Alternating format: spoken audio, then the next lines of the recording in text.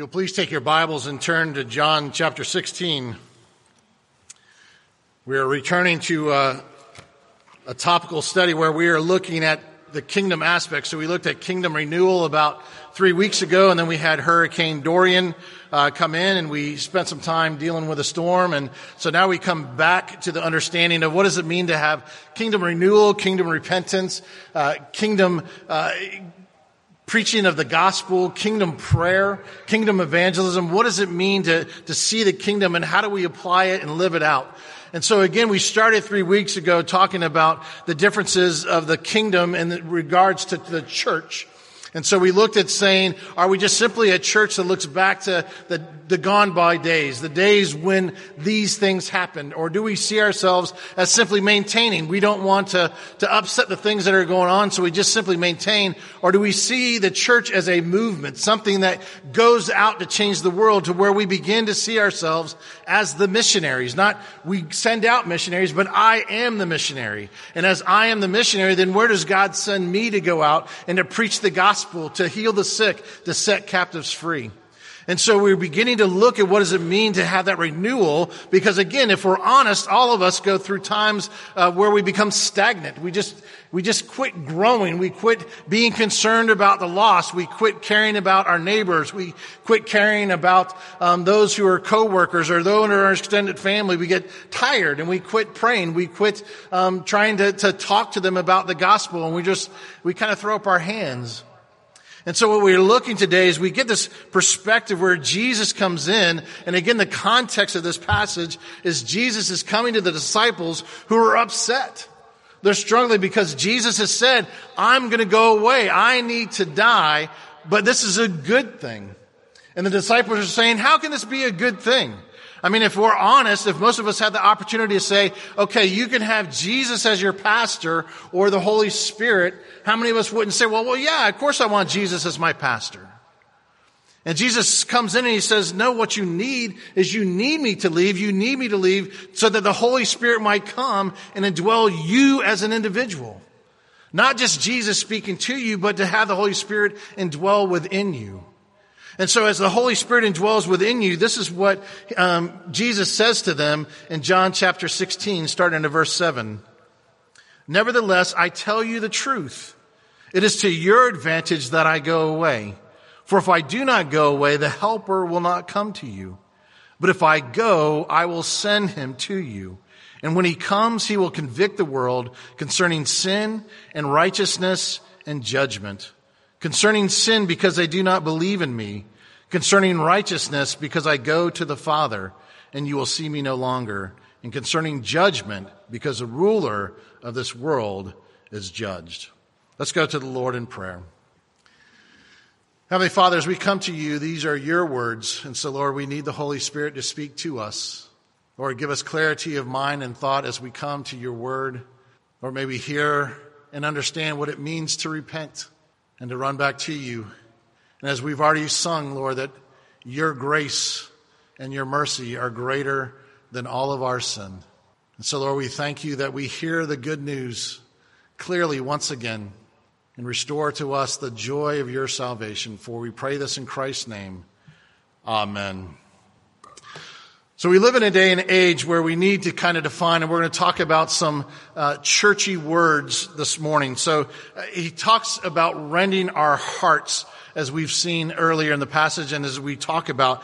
And it's an understanding where, again, he doesn't just simply want us to rend our garments. He doesn't want us just to go through sacrifice. He doesn't just want us to go through physical actions. He wants it to be a heart issue.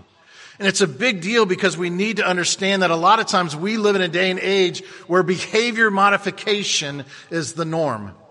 And so I want us to begin by understanding what is it that we're trying to fix. And so we need to define sin, because we live in a day and age where people think of sin as doing something bad. So if I steal, if I cheat, if I do something like that, well, then I'm a bad person. So that is sin. But that's not the understanding of what the Scripture talks about. The Scripture talks about doing anything that would be outside of God's law, whether doing something wrong, but also not doing the things that we know we're supposed to, doing the things that are right. So if we don't love the people around us, if we don't speak the gospel as we should, those are things that go against God's law. The Westminster Shorter Catechism defines sin this way. Sin is any want of conformity unto or transgression of the law of God. So the understanding is it's missing the mark. So again, if we don't hit the bullseye every time, then we are sin. And therefore, as part of the sin, we need to be forgiven. Now again, a lot of times what people are is they're sorry for sin. They're sorry for sin. Now, again, that's very different than repentance. Because, again, we can have regret or sorrow for sin. There was one of the pastors that talked about this, said he had someone come into his office and they said, hey, I feel really bad that I have cheated on my wife. I've cheated on my children. And I'm really sorry for that. And he said, well, now you need to repent and restore your relationship, come back to your wife. And he said, no.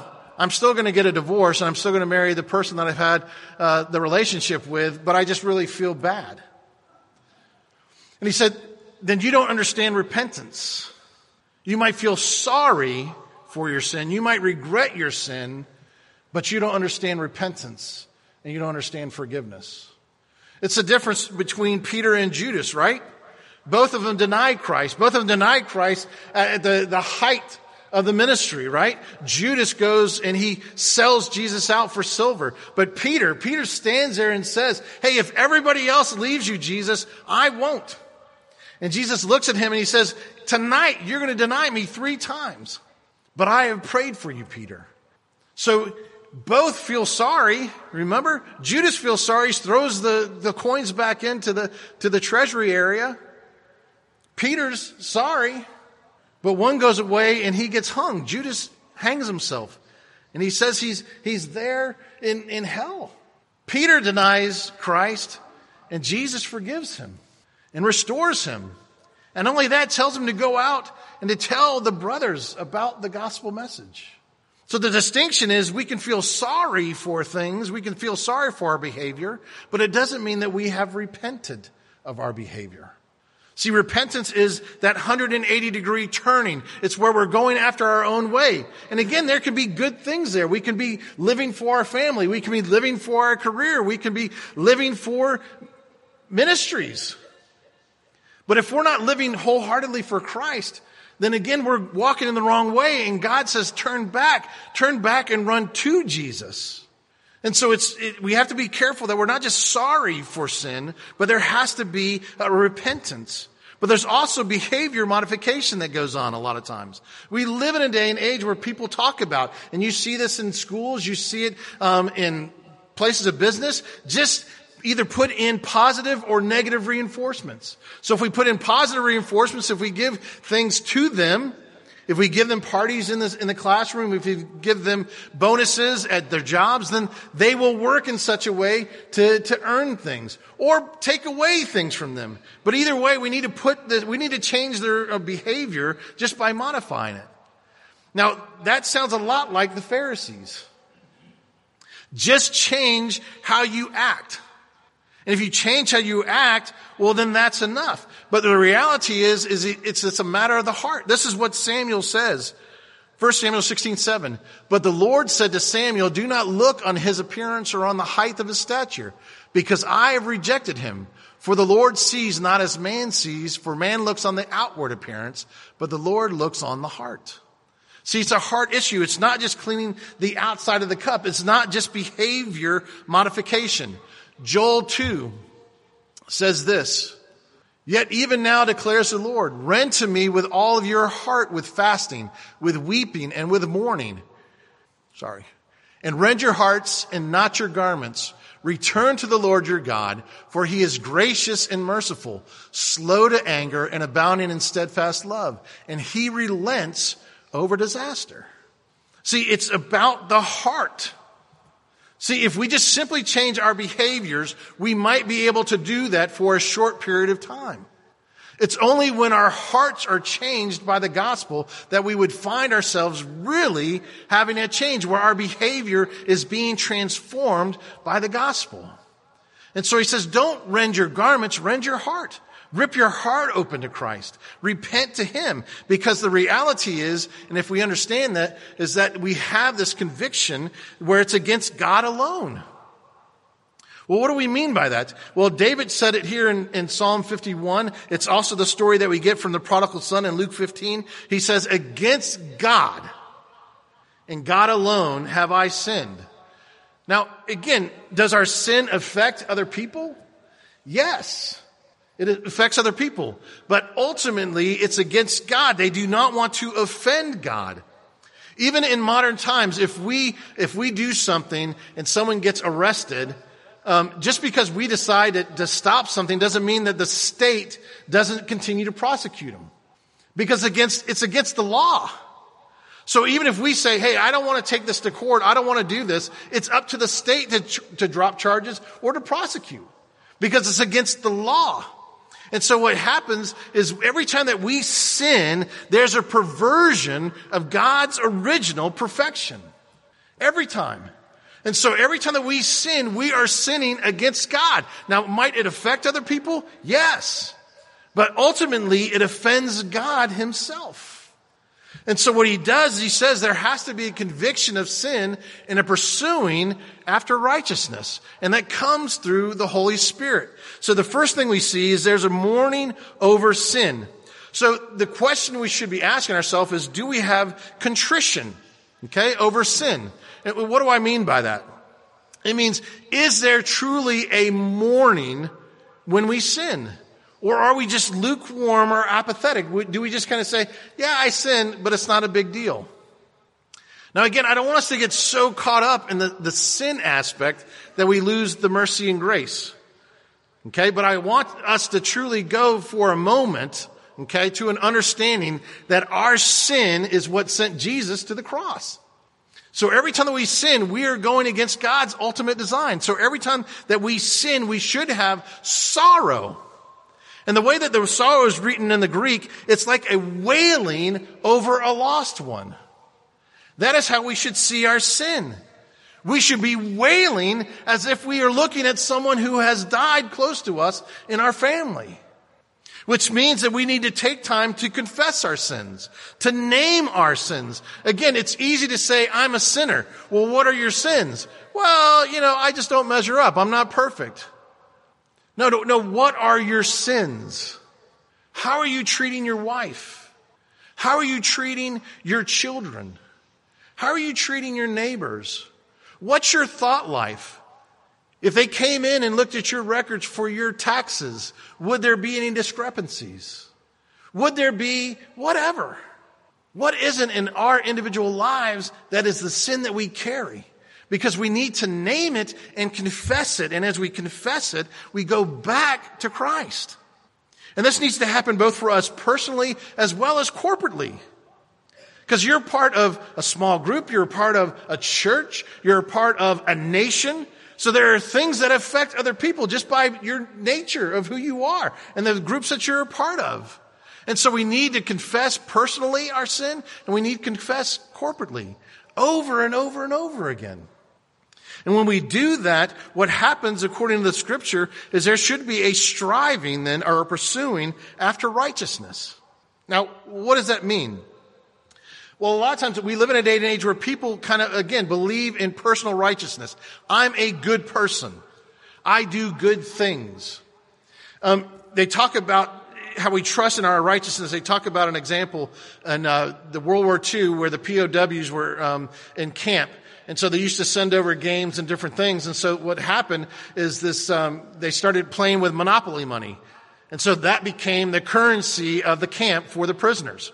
And so everything started happening in Monopoly money. And so obviously they would pay for their cigarettes. They would get extra things in camp and do everything. Well, it got to the place where the guy who kind of became the king of the camp took this money after the war was over and actually took it to the bank. And he wanted to deposit this money in his account. And the bank was just like, this is monopoly money. This isn't real money. And he sat there and fought and was just like, no, I earned this money in my prison camp. This is mine. And see, a lot of times that's how we deal with our own personal righteousness. God, I've earned this. You owe me. I have done what I'm supposed to do. I come to church. I say my prayers. I do all the right things. I've pressed all the right buttons. You owe me. And God says, depart from me. Now, why would he say depart from me? Because if we come in our own righteousness, then we've missed the picture. And the greatest picture is that Christ lived the perfect life. Christ is the only one who can pay for our sins. Christ is the only one who can give to us his righteousness. And so he gives to us his righteousness, then there should become a hunger within inside of us to live a life that is pleasing and honoring to him. There should be that hunger to say, hey, I will do anything to strive for Christ to be glorified and honored. There's a story given by Clint Jr. and it's talking about Damon Giuseppe. I don't know if you know this story, but Damon Giuseppe is this person who started off by sleeping outside of a facility to get an access, and he spent all of his money to get access to where he could get a tryout. Now, he did not know the people, and he twisted the story to say that he did know some people, but he got to the point where he got to try out and run a 40-yard dash. So here he is, he's sleeping outside waiting to go for this trial. He gets a trial. He runs a 4.340. Okay? And he runs fast enough that he gets an invite to go to the camp. Now, he bought a one-way ticket from his home to Miami. So now he has a week to kill. So he spends the week sleeping on a grassy patch outside of the training facility. He goes and charges his phone at the laundromat. He takes free passes to a gym to take his showers every day. And he gets to the place where he goes and he begs for his food. And he does this for a week until he gets a trial where he takes his mom's frequent flyer miles to fly up to Ohio to try out for this professional team. Now, they tell the story of it's not just that, but go back a number of years. He didn't even play high school football. He went to a junior college, was cut from that, but got his summer schedule and worked so hard that the coaches wouldn't tell him no at the end of the summer. They let him stay on the team. He became an All-American ball returner. He then said, well, I want to go to a 4-year college. And so he gives all of his money, takes all of his money, maxes out his credit cards, flying around the country to every Division I school to try to get a scholarship. Nobody gives him one. Not one. So he's maxed out his credit cards. He has nothing. So he goes. And so now he starts running routes out in the West for these people who are going to the NFL. He wants to continue to doing this. So he gets to the point where all he has left is the $200 for his plane ticket that he pays for to go down to Miami. And then he tells the story of this person gets his 85-yard run back for the Cleveland team that he tried out for. And the point of the thing was, he was hungry to find his dreams. Are we as hungry for Christ's righteousness? Would we do anything? Would we give up things so that Christ's righteousness might become instead of us? Because the scripture is clear, he who hungers for righteousness will be satisfied. Now again, I want us to take a moment because there are differences between true and false repentance. Here are these differences. True repentance does not regret parting ways with sin. False repentance hates in the loss of sin. Do you get the difference? True repentance has no regrets leaving a sinful lifestyle. False repentance does it, but they regret having lost its sin. True repentance hates sin. False repentance hates the consequences of sin. See, they hate getting caught. True repentance accepts godly counsel and accountability. False repentance avoids all accountability. So again, as you begin to look at your life and ask yourself the questions of, am I really repentant over my sin? Am I really wanting to put my sin to death? Am I really striving after Christ's righteousness? Am I hungering for that? Then ask yourself the question, when your sin is taken away or somebody points out sin, how do you react? Are you sad that you got caught? Or you're glad that someone came and told you the truth and cared about you enough to tell you the truth of the gospel so that you might repent and run back to Christ? So we get this opportunity to have this conviction of sin. We know it's a thing of the heart, but then how do we respond once we do repent? And the first thing it talks about is restitution. So have you ever been to a 3D movie and taken off the glasses? Okay, so everything gets out of focus, right? Well, that's our life. Everything about us after the fall is out of focus. So all of our emotions are out of focus. Our life is out of focus. Things don't go the way they're supposed to. Nothing is. And so what's happening is that as you become a Christian, there's a restoration. There's a process. Does it happen overnight? No, it doesn't happen overnight. But there is a transformation to where there's a desire to be what we were created to be in the garden. That we would have that relationship with God. And so we have this opportunity now to go back and do good things. And again, we see that wherever we have the opportunity to restitute things that we've done wrong. I mean, we look at the stories of like Zacchaeus. Remember, Zacchaeus comes, he meets Jesus on the road, he has a change of heart, he becomes a Christian. And what does he say? I'm going to give back 4 times what I took illegally from people.